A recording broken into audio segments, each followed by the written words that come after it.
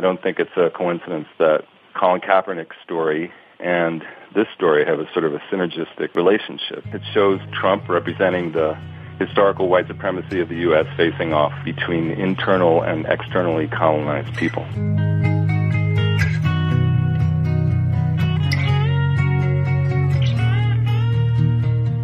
This program is made possible by the members and donors to the show. To support the work we do for as little as $1 a month, or to sign up as a member and get commercial-free versions of every episode, plus members-only bonus content, find us on Patreon or visit the Contribute tab at bestofleft.com. Now, welcome to the award-winning Best of the Left podcast with clips today from Democracy Now!, The Green News Report, Counterspin, Ring of Fire Radio, Redacted Tonight with Lee Camp, The Bradcast, and The Majority Report.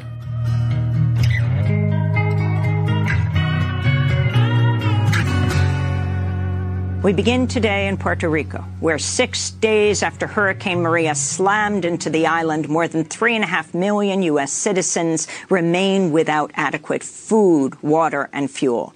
The Category 4 storm brought record rainfall and catastrophic flooding, destroying power lines, left the entire island in the dark. Authorities warn some areas could be without electricity for 6 months. At least 13 people have died so far. At least that's what's known. Many parts of the island are cut off. San Juan Mayor Carmen Yulín Cruz said, quote, "What we're now seeing is that the aftermath is almost more horrific than the actual passing of the hurricane itself," unquote. Puerto Rico's governor, Ricardo Rosselló, has asked for more government aid to avert a humanitarian catastrophe, especially in the area, in the interior and areas not reached by relief efforts. This is a resident and mayor of Toa Baja, a city on the northern part of the island. We don't have communications. I have no telephone. We have nothing. We do not have supplies. In my house, we do not have water. There is no gas. The lines are long. We are in the process of getting up, recovering. These days we have been organizing our resources to be able to reach the street and start to bring the oasis, the water that people need so much. As the crisis in Puerto Rico became clear over the weekend, President Donald Trump failed to weigh in, instead lashing out at athletes who've joined a growing protest movement started by former 49ers quarterback Colin Kaepernick against racial injustice. It took President Trump 5 full days to respond on Twitter with comments that drew criticism for what some called lack of empathy, blaming the island itself. In a series of tweets, Trump appeared to blame Puerto Rico, writing, "Puerto Rico, which was already suffering from broken infrastructure and massive debt, is in deep trouble. Its old electrical grid, which was in terrible shape, was devastated. Much of the island was destroyed, with billions of dollars owed to Wall Street and the banks, which sadly must be dealt with. Food, water, and medical are top priorities and doing well." That was the tweet. This comes as Trump has yet to visit Puerto Rico, even after he visited Texas and Florida after Hurricane Harvey and Irma. Both states voted for him.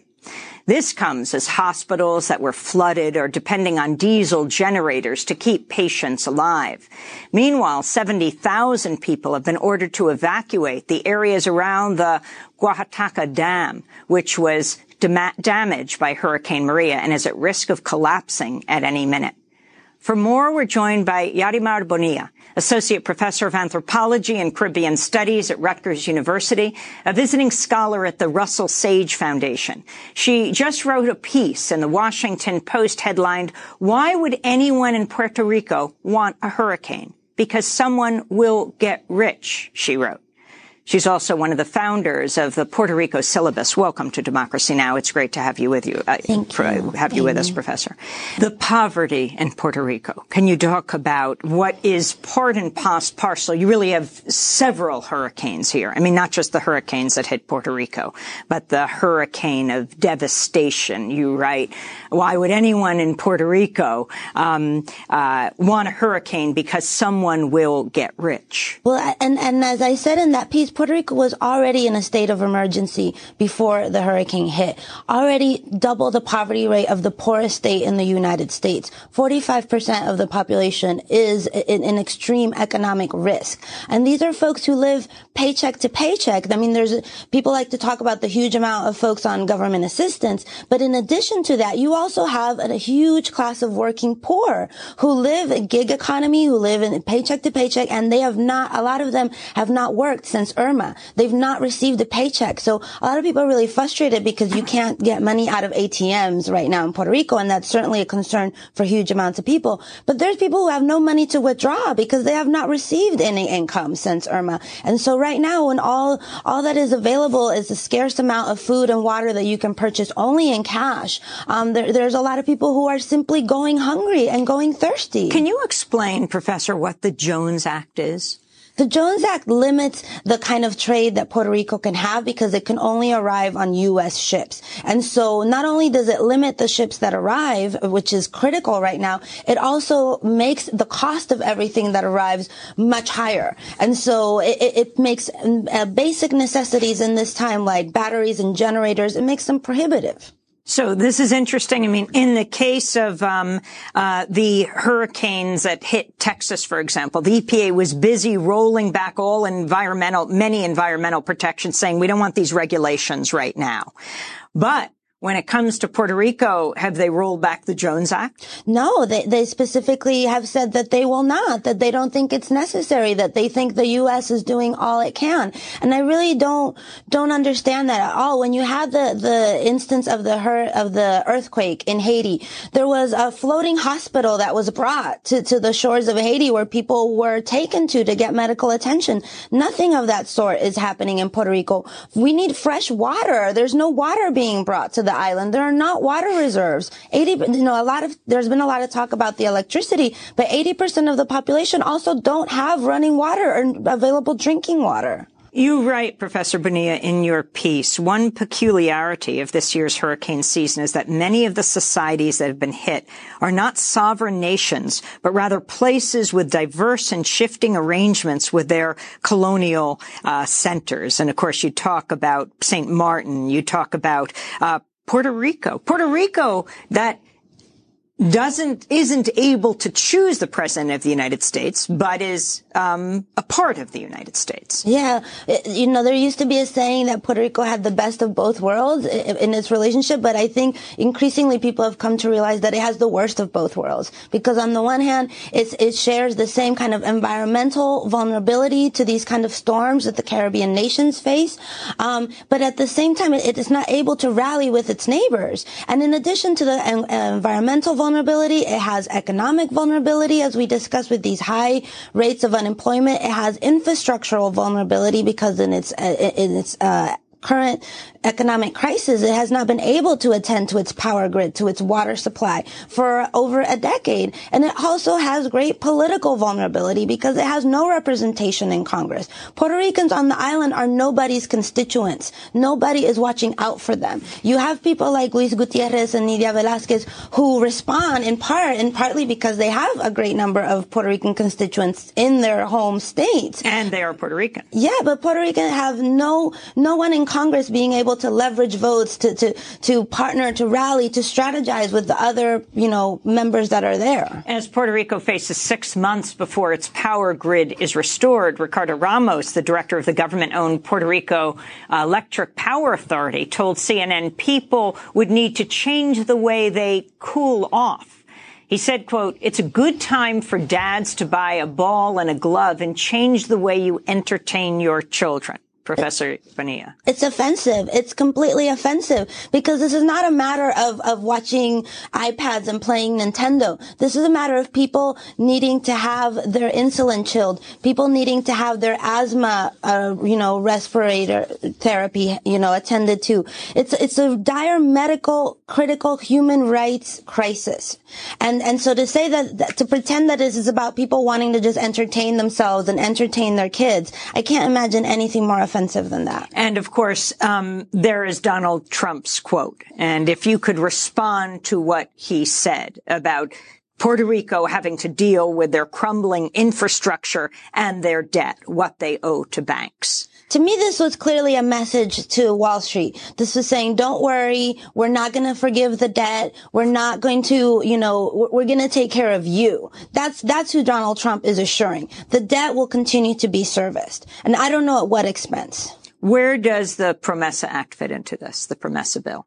Well, and this is part of what I wrote about in the Washington Post pill. The PROMESA Act already paved the way for privatization of all of Puerto Rico's public services. And the Donald Trump has tweeted, and also the oversight board in Puerto Rico had already tweeted also or communicated, that they were going to expedite any kind of projects that would help raise Puerto Rico at this time. But those will probably be the privatization of public services at incredibly low rates, or possibly even giving away these private services for these public services for private companies to manage. They'll probably promise that they'll make some repairs and make some improvements, and then Puerto Rico will completely lose all of its services. Not to talk about the huge displacement of population and the kind of gentrification that we can expect to happen, just as it happened in New Orleans. President Trump hasn't been to Puerto Rico. No. People are saying this is Trump's Katrina, but it's Katrina times 100, because it's Katrina in every town in Puerto Rico that is completely abandoned right now.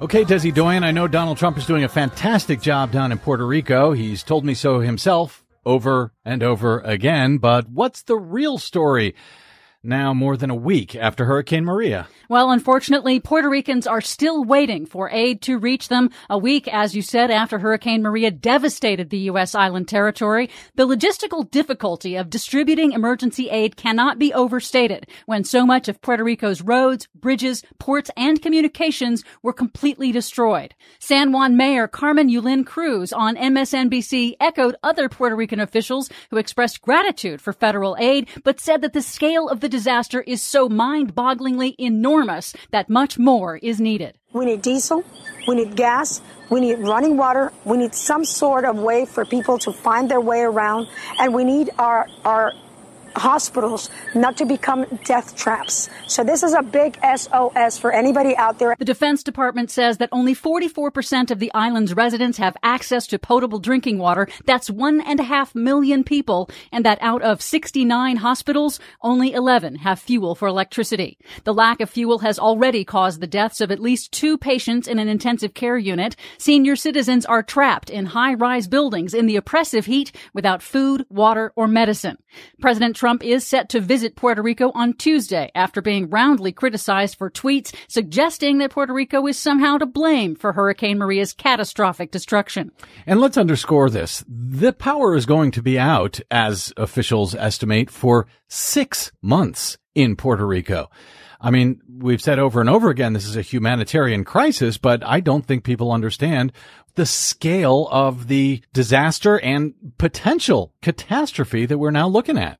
The Trump administration does appear to be ramping up its emergency response, deploying more U.S. military assets, including the U.S. Navy hospital ship The Comfort and the 101st Airborne Division, but those will take several days to arrive. Yeah, well, take your time. That medical ship Comfort had been sitting there in dock at the U.S. mainland for days before it was even shipped out, and it's going to take days before it even gets to the island. On Thursday, more than a week after the storm and after much criticism from both Republicans and Democrats, the Trump administration finally waived the Jones Act to speed up fuel deliveries. That's a century-old law limiting shipping between U.S. ports to only U.S.-flagged vessels, which also happens to increase costs. The administration waived the Jones Act in Texas and Florida after Hurricanes Harvey and Irma. Trump had told a press gaggle on Wednesday, quote, "There's a lot of people who work in the shipping industry that don't want the Jones Act lifted." But they didn't mind lifting it for Texas and Florida. just not for the 3.5 million citizens in Puerto Rico. Got it. In response, the former head of U.S. Foreign Disaster Assistance said Trump's reasoning, quote, almost sounds like profiteering by U.S. shipping companies off an emergency like this. Well, what good are natural disasters if someone can't profiteer off them? And by the way, federal aid is also slow to reach the U.S. Virgin Islands, which were also devastated by Hurricanes Irma and Maria and are also in dire need. The similarities to the Bush administration's botched response to Hurricane Katrina are striking, although this is on a much broader scale. Despite the humanitarian disaster in Puerto Rico, Trump and congressional Republicans on Wednesday focused on their proposals to enact massive tax cuts.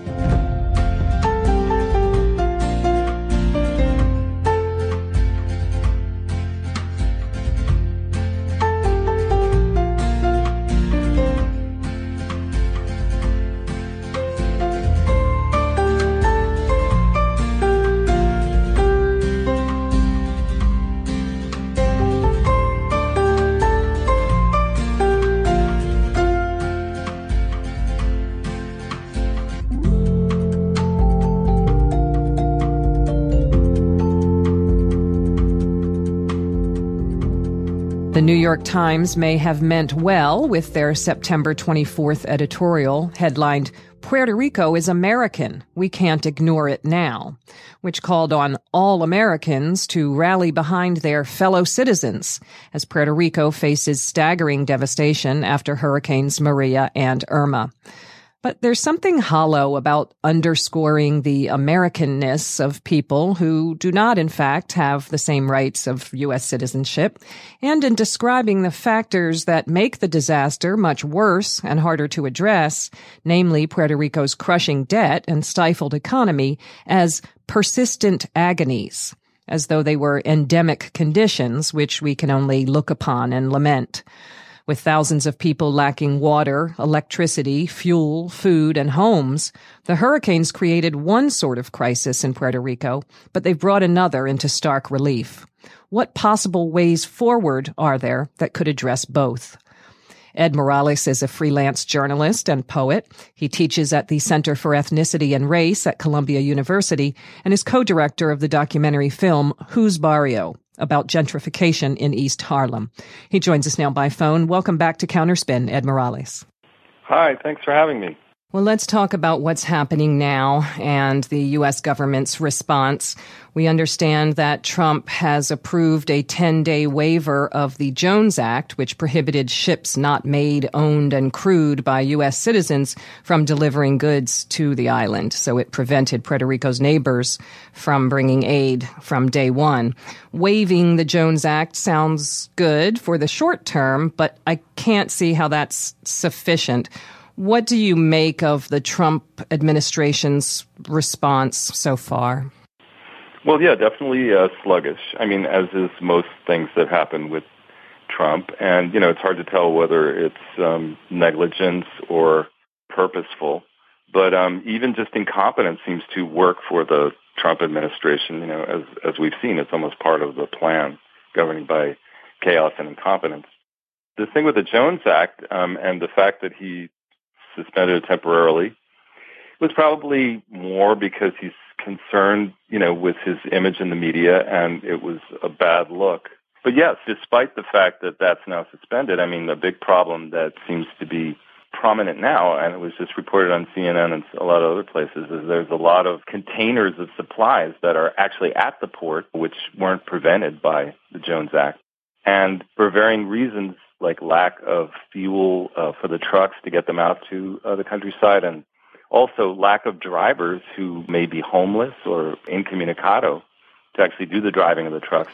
Well, a number of media have been kind of riffing on how a lot of Americans don't even know Puerto Rico is part of the U.S., snicker, but it isn't really that simple. I mean, the Jones Act, which doesn't apply to the U.S. Virgin Islands, for example, is just one of the ways that Puerto Rico exists in a strange relationship to mainland U.S. How is that relationship in Puerto Rico's status impacting the situation now? I actually have had trouble with myself insisting on a huge program of redevelopment sponsored by the U.S. government and actually feeling like it's necessary for at least some military to show up to help restore infrastructure, because I eventually want the goal of independence and I don't want to rely on the U.S. However, it's such an incredibly catastrophic situation that, supporting this kind of help, is absolutely necessary to save people's lives, and I would prefer to see it as a sort of a down payment for reparations in the future regarding the colonial status of Puerto Rico. But, Puerto Ricans have always had second-class citizenship, as you know.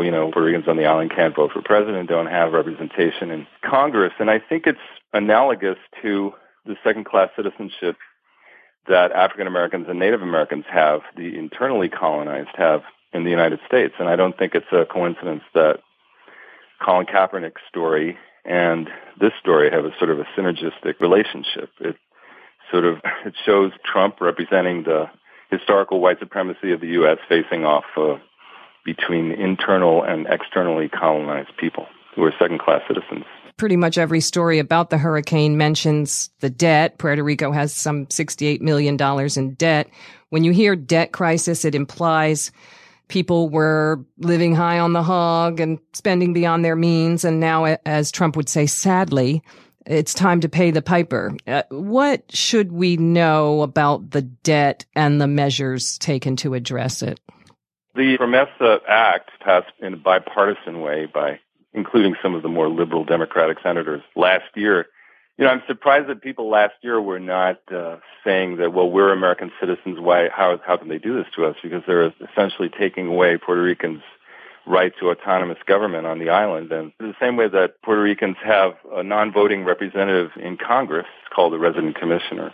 It's now Jennifer Gonzalez from the Statehood Party. On the PROMESA board itself, the governor has a non-voting representative. So even the governor of Puerto Rico just cannot vote in issues that come up before PROMESA, and then PROMESA has to approve all budgetary matters. That in itself was an abysmal situation, but I think that's I don't want to say it's interesting because it's an incredible human tragedy what's going on in Puerto Rico, but the fact that there's such widespread devastation, first of all, it puts their budgetary plans in absolute uncertainty. The revenues that were supposed to be generated by even the failing economy that was happening there, are just, how can you project them? We're going to have really an exodus of a lot of people. Their businesses are not working. There's a problem with people receiving Social Security and entitlement checks, that's coming up soon because banks are not working. So it's hard to imagine that there's any way that the plans about repaying the debt really can move forward at this point. There has to be a huge rebuilding of the island before, we can even get back to what PROMESA was thinking about.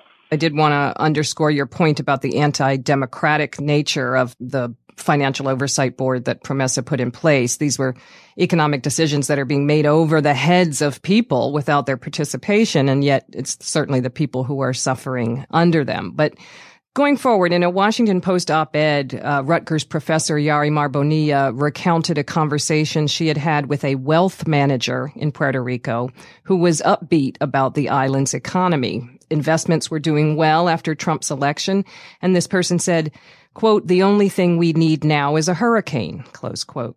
It chills the heart to hear that some people see humanitarian disasters as an opportunity for gain, but of course they do. Is that what we possibly are looking at now with Puerto Rico, this disaster capitalism? Years ago, Naomi Klein, related that to what happened in Louisiana with Katrina, and the remark by that person to Yarimar, indicative of probably experiences of Home Depot actually having profited from other natural disasters. Yeah, so the idea is that some people will see this as almost, as they did with New Orleans, like, oh, now we have a clean slate. Oh, yeah, absolutely. And we can push through a lot of things, including privatization. Yeah. The thing with New Orleans is that, and even with all of the recent hurricane disasters in the United States, you have these regions that are affected that, are seriously affected, and there's a considerable area involved. But there are neighboring areas that, can sort of absorb some of the population or send help easily on trucks. And the thing about Puerto Rico is that it's an incredible scale of devastation that resembles what happened with Barbuda under Irma and other smaller islands, where almost the entire island is devastated. So no help, or there's no stability in any region on the island that can help support recovery efforts. For instance, Sandy, knocked out a few places in the southern shores of New York City, but the rest of New York City went on, and then the tri-state area was able to help the victims of Sandy. And it's not the case in Puerto Rico, as it isn't in some of those smaller Caribbean islands that were also devastated. Right.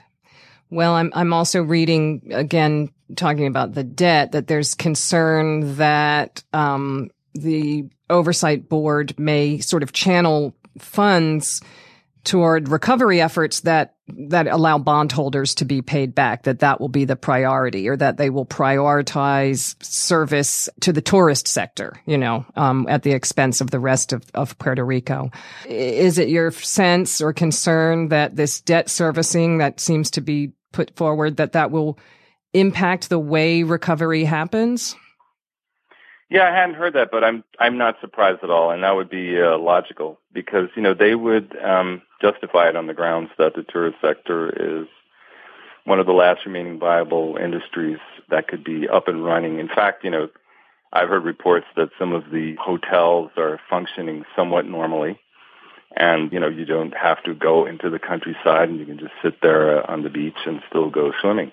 So that's the problem. There's many problems. These natural disasters reveal the difference in social classes and the way poor people usually are devastated the worst, and that recovery efforts have, continually driven to favor the private sector or money classes. Well, you might not always see it clearly through media coverage, but there are other possible ways forward. Let's talk about, as you do in your Nation piece, let's talk about if we were to apply, I would say, humanistic principles instead of this ideology of private gain. What could happen if we could exert the will? What could happen going forward in Puerto Rico? Well, when I first wrote the bit about what Roosevelt did, Franklin Roosevelt, for the nation, and in fact, there are these main streets in San Juan that are named after Franklin and Eleanor Roosevelt as a result of those efforts. It felt like, wow, this is so anachronistic to be writing this. I mean, nobody really believes in this, government providing this massive Keynesian infusion to infrastructure and creating jobs for people without worrying about the private sector. But, I kind of wanted to leave it in because I wanted to maybe point out how maybe even a lot of our leaders, maybe on the moderate left or the Democratic end of the spectrum, are not even suggesting things like this, and we probably feel powerless bringing stuff like this up in Congress when it's exactly what is needed. We have a problem in this country about how we've devalued that era of American history. It's really funny how some of these Make America Great Again people, what was the greatest era, of, at least in the 20th century in American history, was the era of fighting, recovering from the Depression and fighting in the Great War that had the moral cause, World War II. And what was happening during that era? There was high taxation of wealthy people, and there were huge government investment programs, and that's what created the middle class.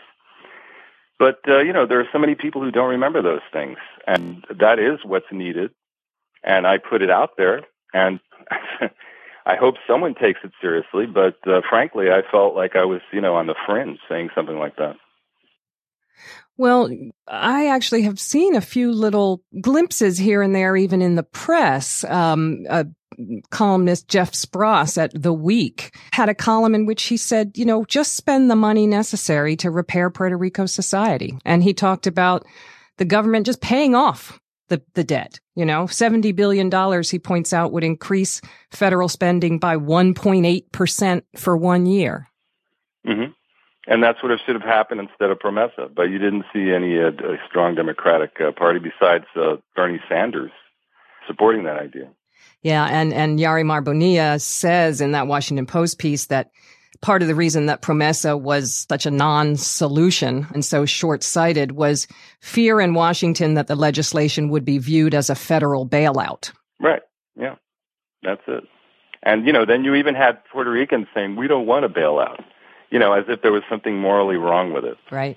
The disconnect also in terms of just money and what it actually means. And I do fault media to some extent for not making these things clear, because that people would say, oh, we can't afford this investment in Puerto Rico. We can't afford it, and these will be, many of them, the same people who had nothing to say when the Senate voted to increase military spending by $81 billion to $700 billion.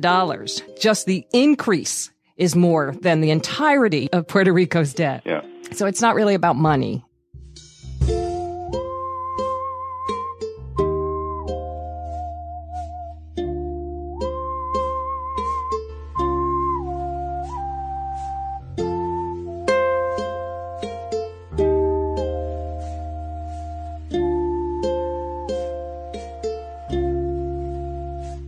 If you're hiring, then you know that finding great talent can be tough, and there are so many places where you could post your job openings in the hopes of finding the best candidates, it's hard to know where to start. Thankfully, with ZipRecruiter, you can post your job to 100 plus job sites with just one click. Then their powerful technology efficiently matches the right people to your job better than anyone else. That's why ZipRecruiter is different. Unlike other job sites, ZipRecruiter doesn't depend on candidates finding you. It finds them. In fact, 80% of employers who post a job on ZipRecruiter get a quality candidate through the site within just 24 hours. And there's no juggling of emails or calls to your office. You simply screen, rate, and manage candidates all in one place with ZipRecruiter's easy-to-use dashboard. Find out today why ZipRecruiter has been used by businesses of all sizes to find the most qualified candidates with immediate results. And right now, my listeners can post jobs on ZipRecruiter for free. That's right, for free. Just go to ZipRecruiter.com/bestofleft. That's ZipRecruiter.com/bestofleft. One more time to try it for free. Go to ZipRecruiter.com/bestofleft.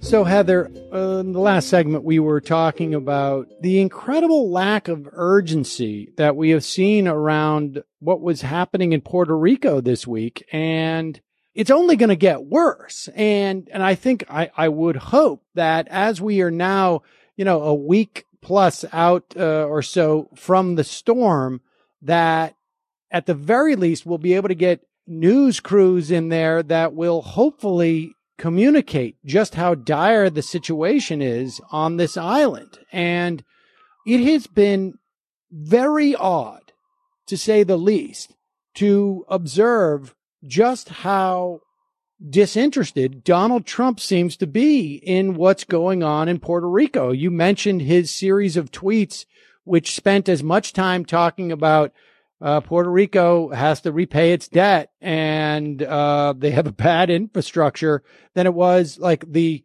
horror of what's happened there. I mean, 80% at a minimum of the agricultural business industry, sector in Puerto Rico has been completely wiped out. And when you contemplate where they get a lot of their food, those islands had been wiped out weeks before, or I should say a week or two before. We had refugees on Puerto Rico from these other islands, including the American Virgin Islands, but also other islands that were devastated by the hurricanes in this season. And you mentioned earlier that Donald Trump was late in sending the massive medical ship that we have.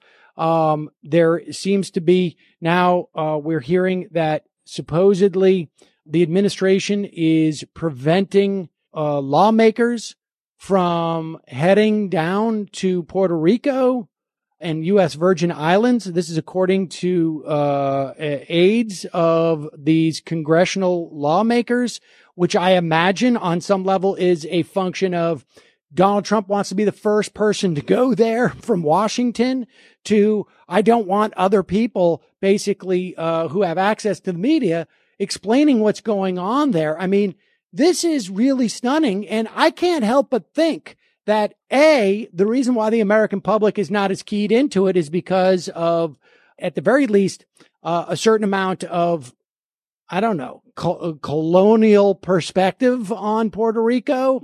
Puerto Rico is an afterthought. And then I would layer in another level of racism. And then I would say with Donald Trump, it's probably rather similar. Racism might go to the fore, but also Puerto Rico doesn't vote in presidential elections. They gave 70% of their Republican caucus vote to Marco Rubio. And I think he just thinks, I get nothing out of them anyways. Well, yeah.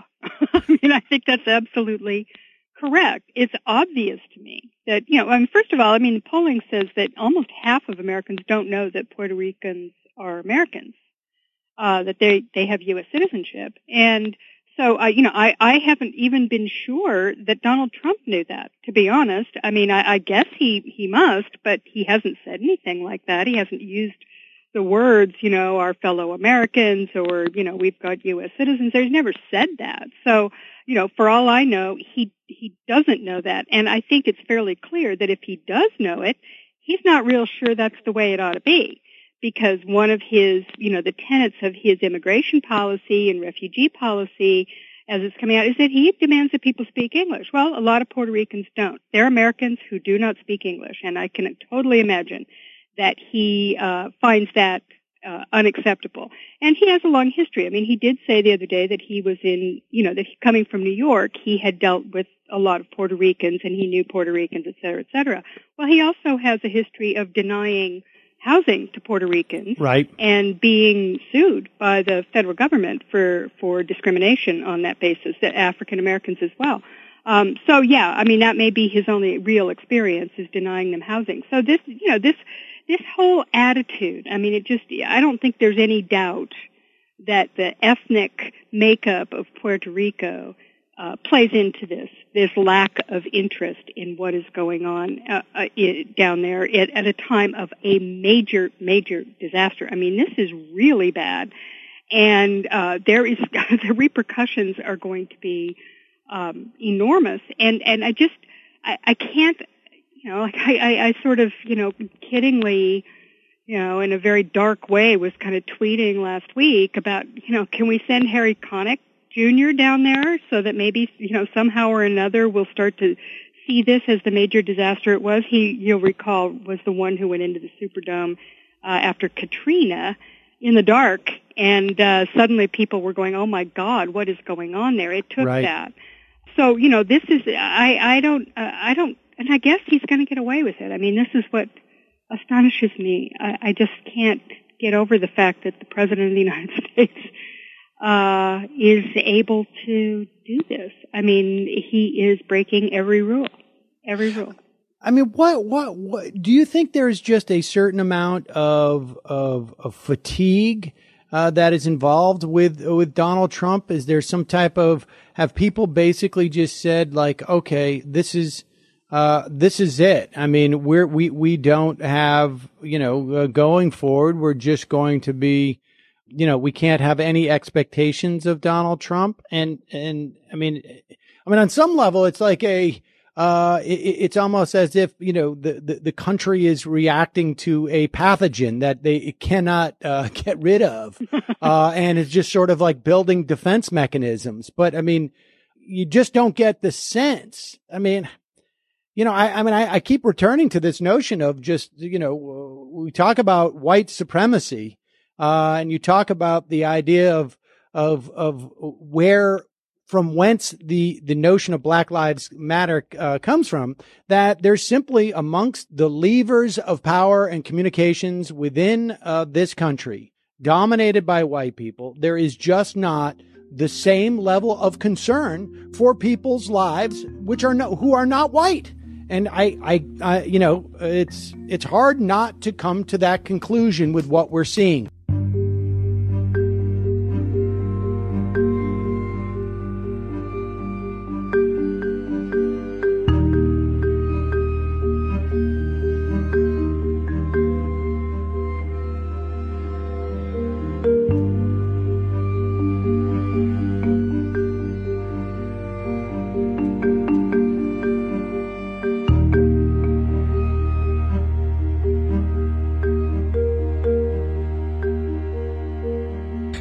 as you know, Hurricane Maria slammed into Puerto Rico, devastating the whole island, right? You know that. You know that because the corporate media, that's what they do. They do a good job of covering disaster porn. They are on it. They are in there, disaster porn 24/7. They love it.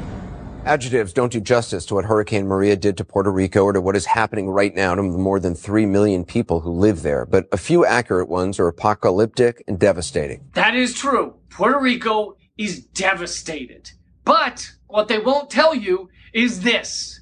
It's because of Wall Street and corporate America and Congress. Puerto Rico is an American territory, right? It became a territory in 1898. We plundered the sugar from them. We turned them into a tax haven for our corporations, never allowing them to develop and build up an economy of their own. We then took that tax haven status away, took the corporate benefits away, leaving them with fucking nothing. It's colonialism 101. Just this year, they became the largest bankruptcy case ever in the American bond market history. 46% of Puerto Rico is below the poverty line, 11% unemployment. And this is all proof that austerity never works. Cutting back on all the resources a society is supposed to provide does not help an economy bounce back. So in order to deal with the financial collapse in Puerto Rico, the U.S. did the same thing that we did in Flint, Michigan. In Flint, Michigan, they replaced the actual elected officials with an emergency manager, an unelected official who then guts their society. Take away the democracy. That's why these cities and towns and colonies and territories are struggling. There's too much democracy. Now we know how that ended up in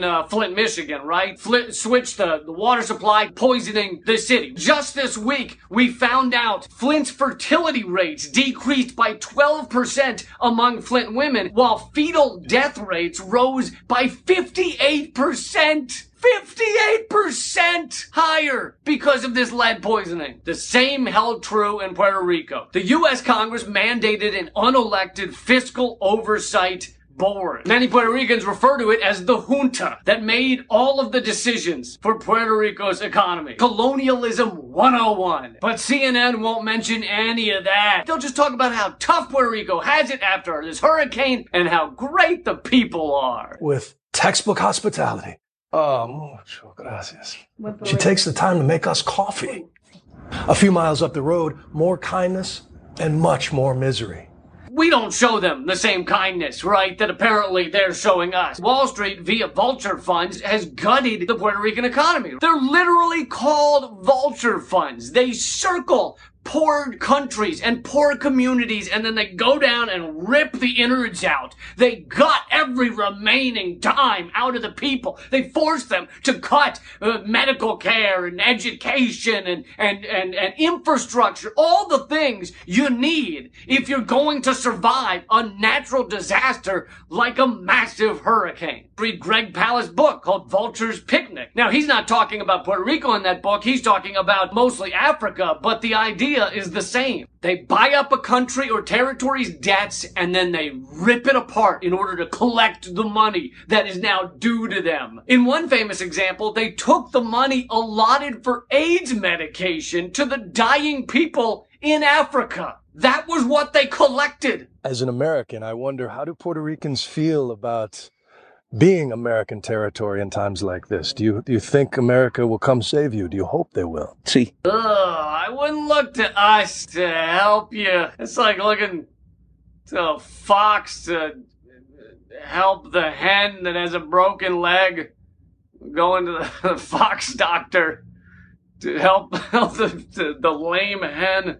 America is the one that made sure their money went to American bondholders before doing things like building up their infrastructure and building up their society. We're the ones who made sure that their unemployment was this high. We helped create an economy where 46% are below the poverty line. Come on, Anderson, talk about the 1984 provision that says that Puerto Rico cannot declare bankruptcy. Everywhere else in the U.S., you can declare Chapter 9 bankruptcy when shit's really bad. This was passed in 1984, put in by Strom Thurmond, and no one can say why. And so this is why hedge funds, vulture funds, find Puerto Rico so attractive. They can't fucking declare bankruptcy. They can't do anything. They just have to sit there giving you money. And hedge funds love this shit. Hedge funds love chaos. It's good for them when shit goes bad for human beings. This is the catastrophic system that we've set up. So now that their society is destroyed by this hurricane, even more than it was by the economic hurricane, what is America gonna do to help out our neighbors, our friends, the territory of Puerto Rico? We're 1,000 miles from Miami. The only way to get aid in here is by boat or by plane. We just can't get aid to them. It's funny how easy it is to get in there when we want to exploit them, when we want to take shit out, when we want to steal their sugar, pharmaceuticals. Until a decade ago, they made like all our pharmaceuticals, so much so that there was actually a town nicknamed the Town of Viagra, because all of our Viagra was made in that city in Puerto Rico. Because the corporate benefits that they were given were so high. But we can't get the aid, I don't know. Now that Puerto Rico isn't providing us hard-ons. So what have you done for me lately? You used to give me bonus. Now, nothing. Large parts of the island, very difficult for reporters to get to, and certainly relief efforts. Parts of the island are very difficult for reporters to get to, including parts of the island's history. Anything that happened more than a couple of weeks ago. The roads are all fucked. Can't access the part that shows that the U.S. Congress, Wall Street, fucking hedge funds, and the bond market are what destroyed this beautiful country of 3 million people and then left them there to have a hurricane decimate what was left of their infrastructure. Fuck you, CNN. Fuck you for acting like you give a shit about these people. You've got all the access and the fucking money and the time and the ability, and you show up and you go, let's not tell them the full story. Let's not actually give people information in order to change our society for the better. Let's just act like this and climate change, ecological destruction, and imperialism. Let's act like the results of it just fell out of the sky yesterday. We had no idea where any of this came from. No idea as we see all the ramifications of the fucking disaster generation that we've created. This is your creation. You corporate media fucks.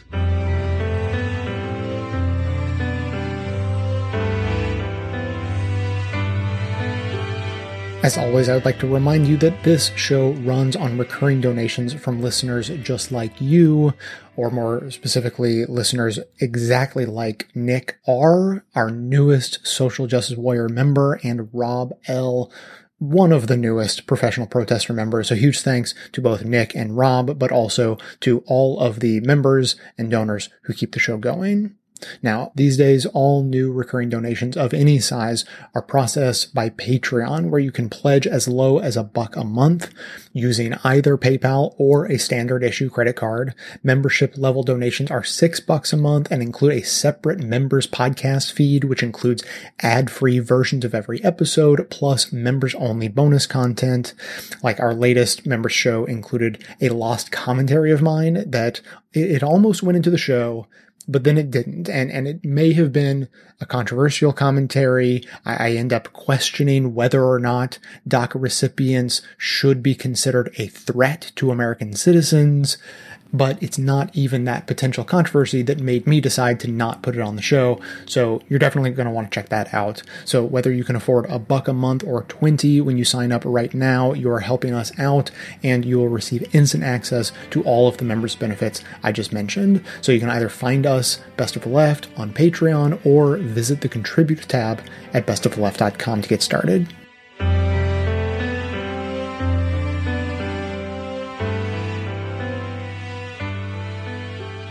Speaking of consequences, the federal relief efforts to Puerto Rico, well over a week after Hurricane Maria, are, they're going very, very well, at least according to Donald Trump. As far as Puerto Rico is concerned, we have had tremendous reviews. We're doing a great job. Everybody has said it's amazing the job that we've done in Puerto Rico. So I think we've done a really good job. We are going to do far more than anybody else would ever be able to do. Totally. Doing a very good job. Very good job. No more one than disputes anybody it. else has ever done before. That's right. Or ever will do. That's right. Well, in a series of tweets on Thursday night and Friday morning, Trump continued to tout his administration's response to the devastation in Puerto Rico after 2 hurricanes tore through the island, Hurricane Maria and what was the other one? That was Irma, yes. I guess. And Trump continued to bash the media coverage of the federal government's recovery effort so far. Trump has claimed that the media has not been covering his administration's efforts fairly. And he boasted that Puerto Rico's governor told him that he was pleased with the federal government's response so far. Of course, officials like the Puerto Rican governor aren't idiots. They have figured out that telling Trump what he wants to hear, that he's personally doing a great job on this or that's the only way that they stand a chance, frankly, of improving efforts from the government at this point at all to the ravaged island. We know more than enough now about Trump, I think, to know that telling him he's great is pretty much the only thing that he wants to hear. And he can only, I can only imagine how he would respond if leaders like the governor of Puerto Rico at this point, which is currently in desperate need, if they were critical of this man-child president.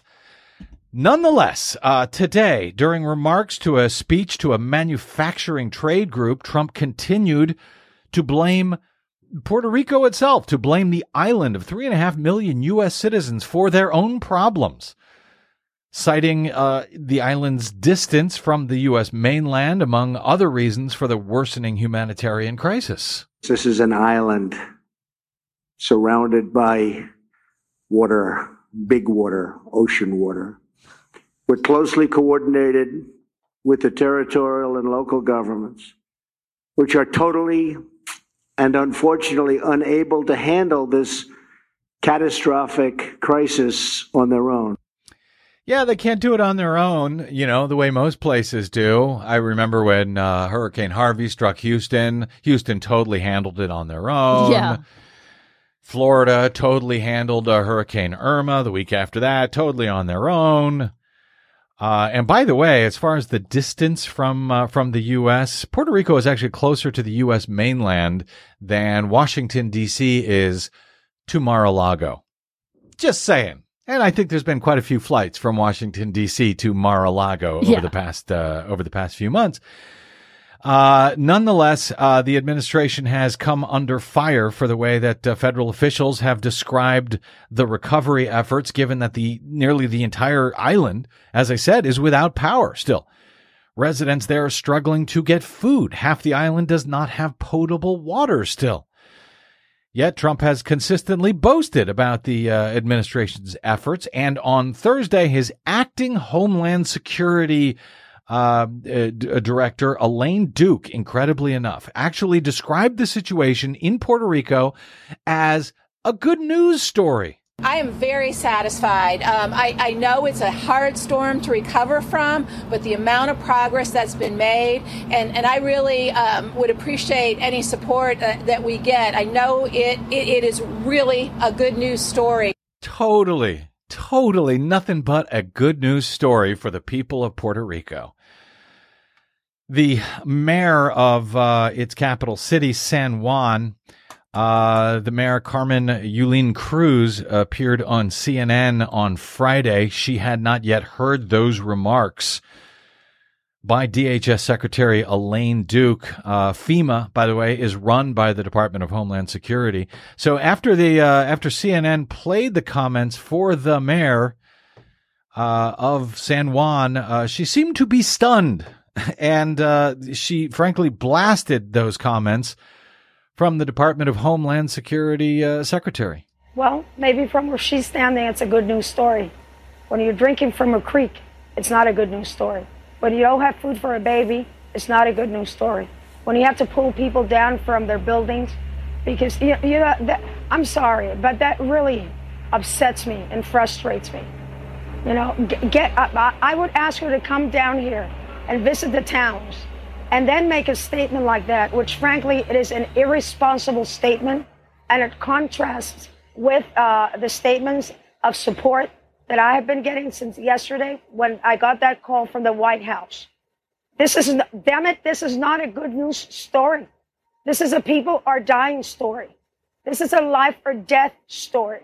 There's a truckload of stuff that cannot be taken to people's story. This is a story of a devastation that continues to worsen because people are not getting food and water. If I could scream it a lot more louder, it is not a good news story when people are dying, when they don't have dialysis, when their generators aren't working and their oxygen isn't providing for them. Where is there good news here? I mean, the good news is that we're getting heard. The good news is that there's boots on the ground. The good news is that the people from FEMA have their heart in the right place and the HHS people know what to do.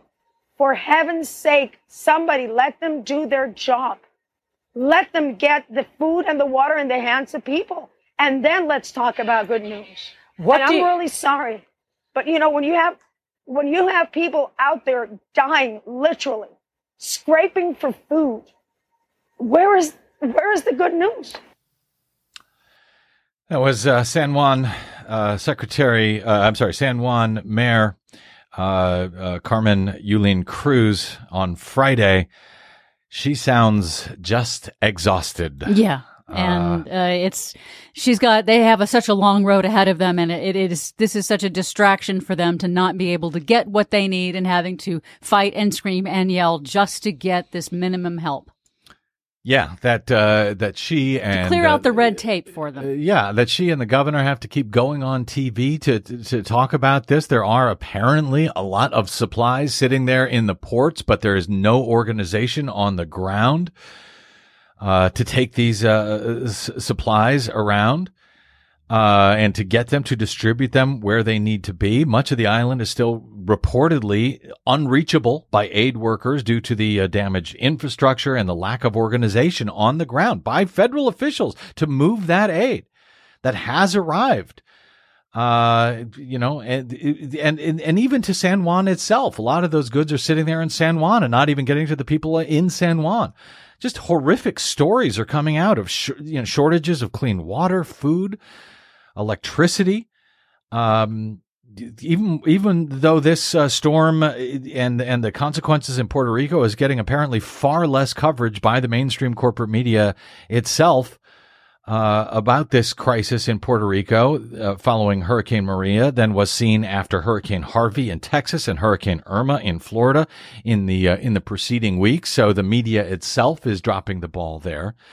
We have had callers. We had a caller on the show, I think on Thursday, asking what they can do to help, what it is that they need down there. Well, we have been pointing folks towards UnitedForPuertoRico.com. That was set up by Governor Rosello's wife.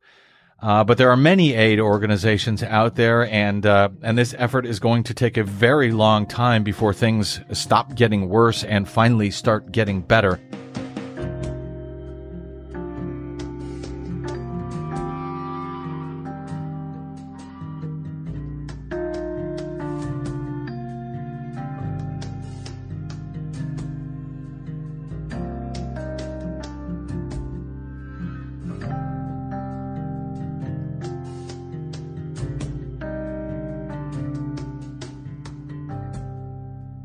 You've reached the activism portion of today's show. Now that you're informed and angry, here's what you can do about it. Today's activism: tell President Trump and Congress to provide hurricane relief and recovery assistance to Puerto Rico. Now, you remember the summer of 2016. I know that it feels like forever ago, but that summer, in the midst of election mania, Obama signed the controversial PROMESA law, which provided a way for Puerto Rico to restructure its debt, but also created a financial control board to oversee the island's financial affairs. Colonialism. A month later, on the 118th anniversary of the U.S. invasion of Puerto Rico during the Spanish-American War and the 64th anniversary of the creation of the Commonwealth of Puerto Rico, both of which happened to coincide with the 2016 Democratic National Convention, a new group called the National Puerto Rican Agenda made their presence known with a rally outside City Hall in Philadelphia. The NPRA is an advocacy group empowering Puerto Rican communities across the mainland U.S. to be a voice on behalf of their Puerto Rican family and friends on the island who can't vote and don't have direct access to those in power. The group is made up of stateside Puerto Rican elected officials, community leaders, and activists, and was formed to address Puerto Rico's humanitarian and economic crisis. In the wake of Hurricane Maria's devastation, the NPRA is calling for major federal support and emergency assistance to the island that has been languishing for weeks in the aftermath. They have launched an action website to power a national letter drive campaign with a provided letter that outlines the details of their concerns and demands for the federal government's response. There are too many to read here, and the link is long, so please just access it in the show notes, and once you're there, you can make modifications to the letter and fill in your information to have it automatically sent to your members of Congress and, of course, to Trump. But you can and should go further by picking up the phone or getting on your Stance app and calling your members of Congress to demand that these obvious and critical asks be met. The bulleted list of demands in the letter template can certainly double as a call script. Once you've taken action, don't forget to share this campaign using the hashtag United for Puerto Rico or Unidos por Puerto Rico. And if you'd like to learn more about NPRA, go to PuertoRicanAgenda.org. The segment notes include all of the links to this information as well as additional resources. And as always, this and every activism segment we produce is archived and organized under the Activism tab at bestofleft.com. So if helping other human beings in need because it's the right thing to do is important to you, be sure to hit the share buttons to spread the word about telling President Trump and Congress to provide hurricane relief and recovery assistance to Puerto Rico via social media so that others in your network can spread the word too.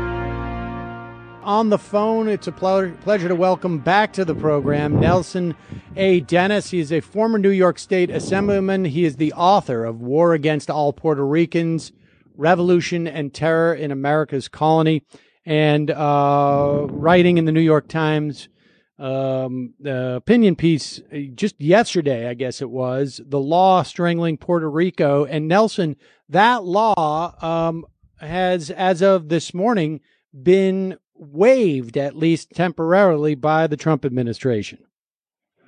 Yeah, there's an irony to this. The law was promulgated in 1920. It's Section 27 of the Merchant Marine Act of 1920. It's otherwise known as the Jones Act, and was originally to protect shipping lanes and the coastal areas and boats from German U-2 boats. That was the original legislative intent. And you fast forward 98 years. It took 98 years to revisit this law, which at this point, all it's really doing is strangling the Puerto Rican economy. It literally took a hurricane and very quick editorial pressure to bring attention to this law.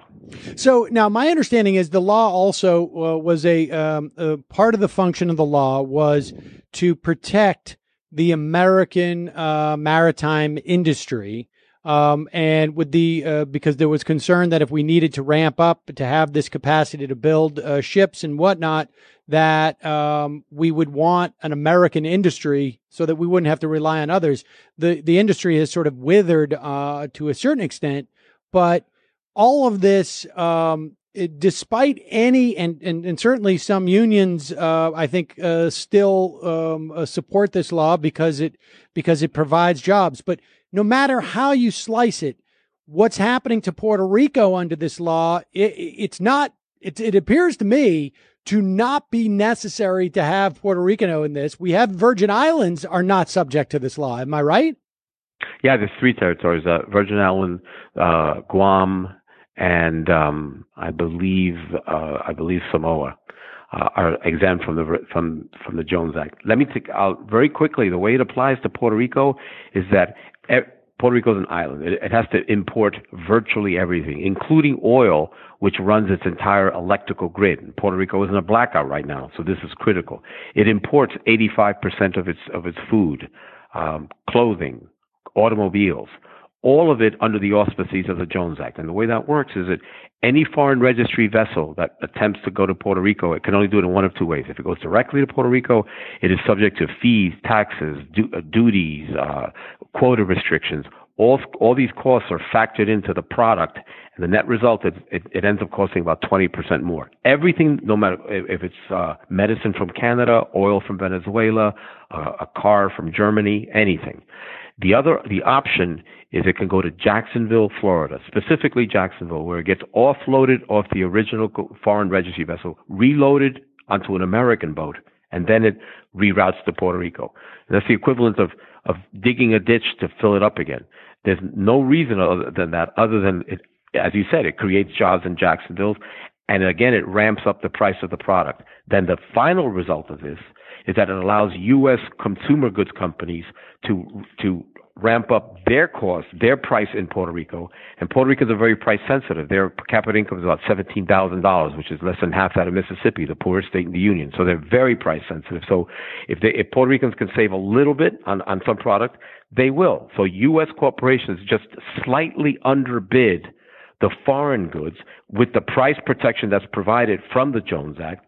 And it creates this tremendous captive market in Puerto Rico. Puerto Rico is the fifth largest market in the world for goods, and there's more Walgreens and Walmarts per square mile in Puerto Rico than anywhere else on the planet. And all these goods are being sold at hyperinflated prices due to the Jones Act. I want to reiterate that I was just blown away by that. The fifth largest market in the world for American products? Yeah.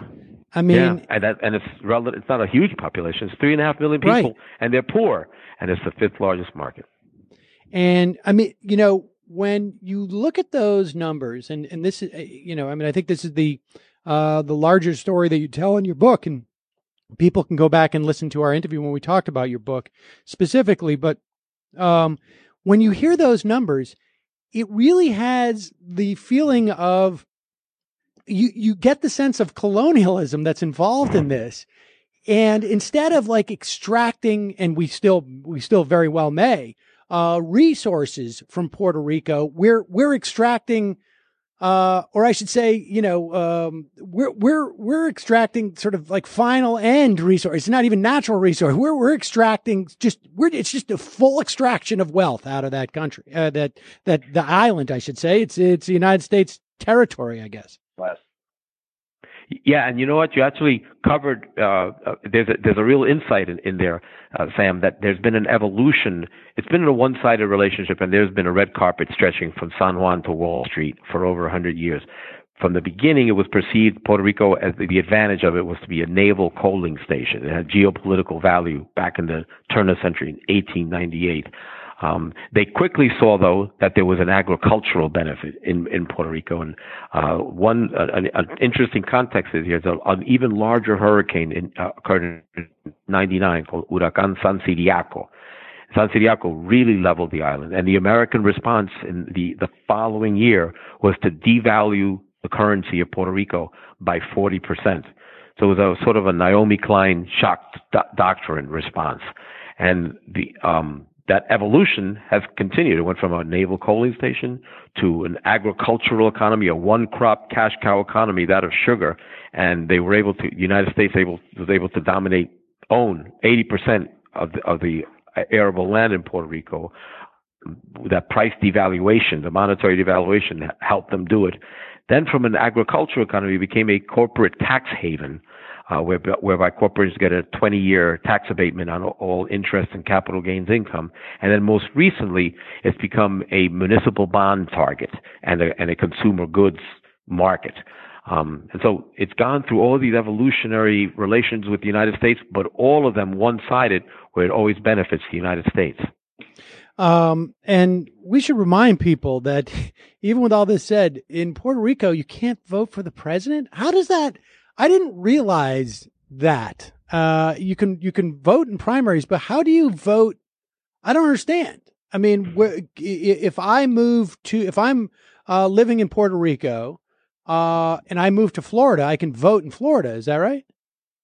Yeah, well, that derives from the relationship from the beginning, from 1898 and from the Spanish-American War onward. Puerto Rico has been an occupied territory. It has been a territorial possession, and those are key words. They're so key that they were upheld by the U.S. Supreme Court last year in the United States versus Sanchez Valle decision. That and another. There were two Supreme Court cases, both of which upheld last year that Puerto Rico was not a commonwealth or any. They stripped down to the language that under the meaning of the territorial and the supremacy clauses of the U.S. Constitution, Puerto Rico is a possession. And that's synonymous with a colony. And as a possession, the U.S. Congress has plenary jurisdiction over any law in Puerto Rico. They can veto anything that Puerto Rican legislature comes up with, including most recently, and this was the controversy last year that rose to the Supreme Court, the attempt to give Puerto Rico Chapter 9 bankruptcy powers. It doesn't have it. Puerto Rico can't create its own legislation, and if it does, and if it conflicts with U.S. legislation, it'll always be struck down. So it's sort of it's a very qualified citizenship whereby we don't get the real privileges and immunities of the U.S. Constitution, and yet we're subject to U.S. law. We can get drafted, and we're subject to things like the Jones Act, which are almost it's surrealistic. U.S. taxpayer doesn't realize. They think that Puerto Ricans are getting tax preferences, that they don't pay full income taxes, and that they're basically getting over. And it's not the case. It's the exact opposite. Puerto Rico has been sustaining the U.S. economy since the inception. And one of the principal ways, Sam, is this Jones Act. It's costing Puerto Rico it's estimated between $3 and $6 billion a year, that Jones Act alone. If it weren't for that one law, we would have paid the public debt of $73 billion. We'd have paid it 3 or 4 times over. That gives you an idea of the power of the U.S. Congress over Puerto Rico. Just go walk through that. I mean, explain it. I mean, because you've got just everything is so expensive that it sort of traps the economy in some way, right? I mean, and this is why you've had such a large exodus of people from Puerto Rico over the past, I guess, decade. I mean, just explain where. So you have to, as a consumer, you're paying 13% more in terms of your cost of living. Something like I saw some thing that said, food itself costs almost twice what it costs in Florida. So this is just basic, and then this money is extracted by U.S. corporations, I guess, and none of it stays in Puerto Rico. So the economy. The economy there is just drained of money that could go towards infrastructure payments and whatnot. Yeah, and so what happens, unfortunately, Puerto Rico and President Trump sort of touched on this. He mentioned the fact that Puerto Rico is 1,500 miles away, and you can't just drive trucks over there. And he's right. But that 1,500 miles has also created 1,500 miles of misunderstanding. And in all fairness to the rest of the American public, there's no reason why they should understand the minutiae of the Jones Act. It's not part of the fabric of their daily life. And so that's a big problem. That what you hear what happens in Vegas stays in Vegas. What happens in Puerto Rico never happens at all. The only reason we had some meaningful attention to the Jones Act is because of the hurricane. And yet this law has been on the books for the last 98 years.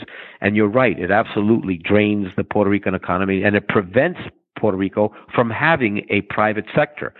The island is specifically prohibited from developing its own shipping industry, which is a fundamental aspect of an island. Right. You mean you have to import and export. Well, Puerto Rico can't set its own international pricing structure. It's completely subject to whatever price rigging is created by the U.S. corporations. And in the end, it becomes a class thing. It's not as if it's Puerto Rico versus the United States or the people in Puerto Rico. It's a class situation because there are a very small segment of rich people in Wall Street, in San Juan, Puerto Ricans included, that are creating these financial instruments, these municipal bond products, and that are benefiting from the Jones Act at the expense of not only Puerto Ricans, but the U.S. taxpayer. Because they're the ones that are paying taxes that go in as transfer payments into Puerto Rico, but the Puerto Ricans don't benefit because their per capita income is only $17,000, And whatever money they're getting, with any tax purposes, is going from one pocket out the other to the corporations. Right. When the same car costs $6,000 more in San Juan than it does in Miami, Sam, someone is getting over, and it's not the Puerto Ricans.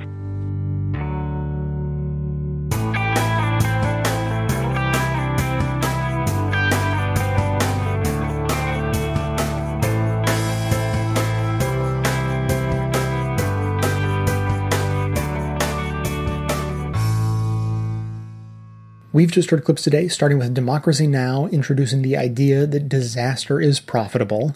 The Green News Report ran through just a few of the key points about the devastation being underestimated and the unbearable slowness of the response. Counterspin dove a bit deeper into the long-standing issues that had been devastating Puerto Rico long before these hurricanes arrived. Sam Seder on Ring of Fire Radio talked with Digby about Trump's seeming disinterest in helping Puerto Rico. Lee Camp on Redacted Tonight told the story of how Wall Street, corporate America, and Congress all worked together to put Puerto Rico in its current situation. The Bradcast focused on separating some of the delusions about the recovery effort from the realities. Our activism for today is in support of the National Puerto Rican Agenda call for relief and recovery assistance to Puerto Rico. And finally, we just heard the Majority Report talking with Nelson Dennis about the exploitation and colonization of Puerto Rico by the U.S. You can find links to each of these segments in the show notes for easy reference and sharing. And although we don't have time for voicemails today, if you would like to leave a comment or question of your own to be played on the show, simply record a message at 202-999-3991. Now, I just have one hopefully quick story for you today. Obviously, this episode got me thinking about colonialism. And so just in terms of U.S. Puerto Rico, what this got me thinking is like to expect Puerto Rico to simply pay their debts and build their infrastructure. You know, it's like breaking someone's legs and then criticizing them for not being able to run as fast as they used to. And, you know, hey, but wait a second, you might say, you know, there are people with no legs who climb mountains and are Olympians. So having no legs isn't the deciding factor here. You can overcome adversity like that. And I would agree. But this is the importance of understanding the social versus individual divide. If you break 100 people's legs, I have no doubt that some number of them will respond by overcoming that adversity brilliantly and becoming amazing wheelchair athletes. But that can't be used as an excuse to criticize all those who don't end up as better athletes than before the loss of their legs. So America went in and treated Puerto Rico in the same way that, you know, colonialist powers always treat their colonies, as a resource to be extracted from, but not to be taken care of with the same level of concern as they take care of themselves. And to illustrate that this is not a new concept, I thought of this little tidbit of history that I read recently that illustrates this point. So I was reading some Scottish English history, and there's this one story that really stuck out to me. And now, before I start, think about all of the countries that come to mind when you think of the age of exploration, back when all those European nations were scrambling to lay claim to territories all over the world to extract wealth. And I'm guessing that Scotland didn't come to mind.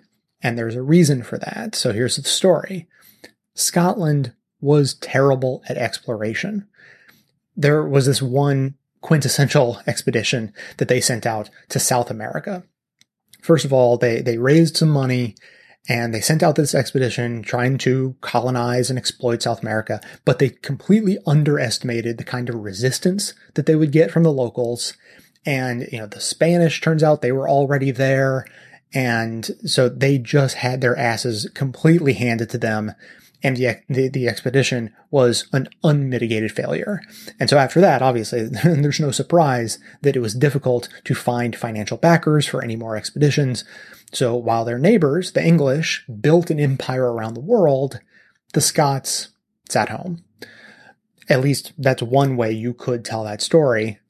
Unsurprisingly, there's a little bit more to it. So as you may know, Scotland has had a very contentious relationship with England for a very long time, and much of the time that England has had control over Scotland, they treated Scotland much like the U.S. treats Puerto Rico. Sort of part of the country, but not really. So back in the day, England, they were going around building their worldwide empire. But even though Scotland was basically the same country, sort of, they were all ruled by the same king, England wouldn't let Scotland use any of their trade routes that they had established with the territories and colonies all around the world. So Scotland was still thought of as this second-class citizen, more of a competitor than an ally. So England took these steps to systematically disadvantage them whenever possible. So when Scotland decided to fund their expedition to South America, it was really more like a last resort. They should have been allowed to use those other trade routes all along, but the English wouldn't let them. And so the Scots were forced to try something sort of desperate. And as I said, they faced resistance in South America by the locals and the Spanish, but the Scots were in luck because, hey, it turns out the English were also nearby in South America and could lend them a hand. They're all ruled by the same king after all. So a request was sent from the Scottish explorers back to the English king asking, hey, could you tell these other Englishmen, give us a hand? And the word came back, no. The English were not to help the Scots. And the Scottish expedition, as I said, was an utter horrific disaster. So who's at fault for Scotland not becoming a great colonial power like their neighbors, the English? Was it purely their own fault for not overcoming every impediment put in their way, no matter how onerous? Or does at least some of the blame lie with these powerful forces that did everything they could to make sure that the Scots knew their place and couldn't improve their economic circumstances enough to, challenge English rule? Nah, probably not. I assume the Scots were probably just lazy and waiting for someone else to do things for them, and they basically got what they deserved. Now, as I mentioned before, if you'd like to leave a comment on this or anything else, the number to dial is 202-999-3991. That's going to be it for today. Thanks to everyone for listening. Thanks again to all of those who support the show by becoming a member or making donations of any size on patreon.com. That is absolutely how the program survives. Of course, everyone can support the show just by telling everyone you know about it and leaving us glowing reviews on iTunes and Facebook to help others find the show. You can also help us in our mission to aggregate and amplify the best progressive media by joining up with us on Facebook and Twitter and sharing all of the great content we're putting out there. And for details on the show itself, including links to all of the sources and music used in this and every episode, all that information can always be found in the show notes on the blog. So coming to you from inside the Beltway yet outside the conventional wisdom of Washington, D.C., my name is Jay, and this has been the Best of the Left podcast, coming to you every Tuesday and Friday, thanks entirely to the members and donors to the show from bestoftheleft.com. And it's a crying shame how we get so trained. We can't see past our own sad stories and wonder what we're missing. We can't see past our sad stories and forget how to listen. We can't see past our own sad stories and wonder what we're doing. Can't see past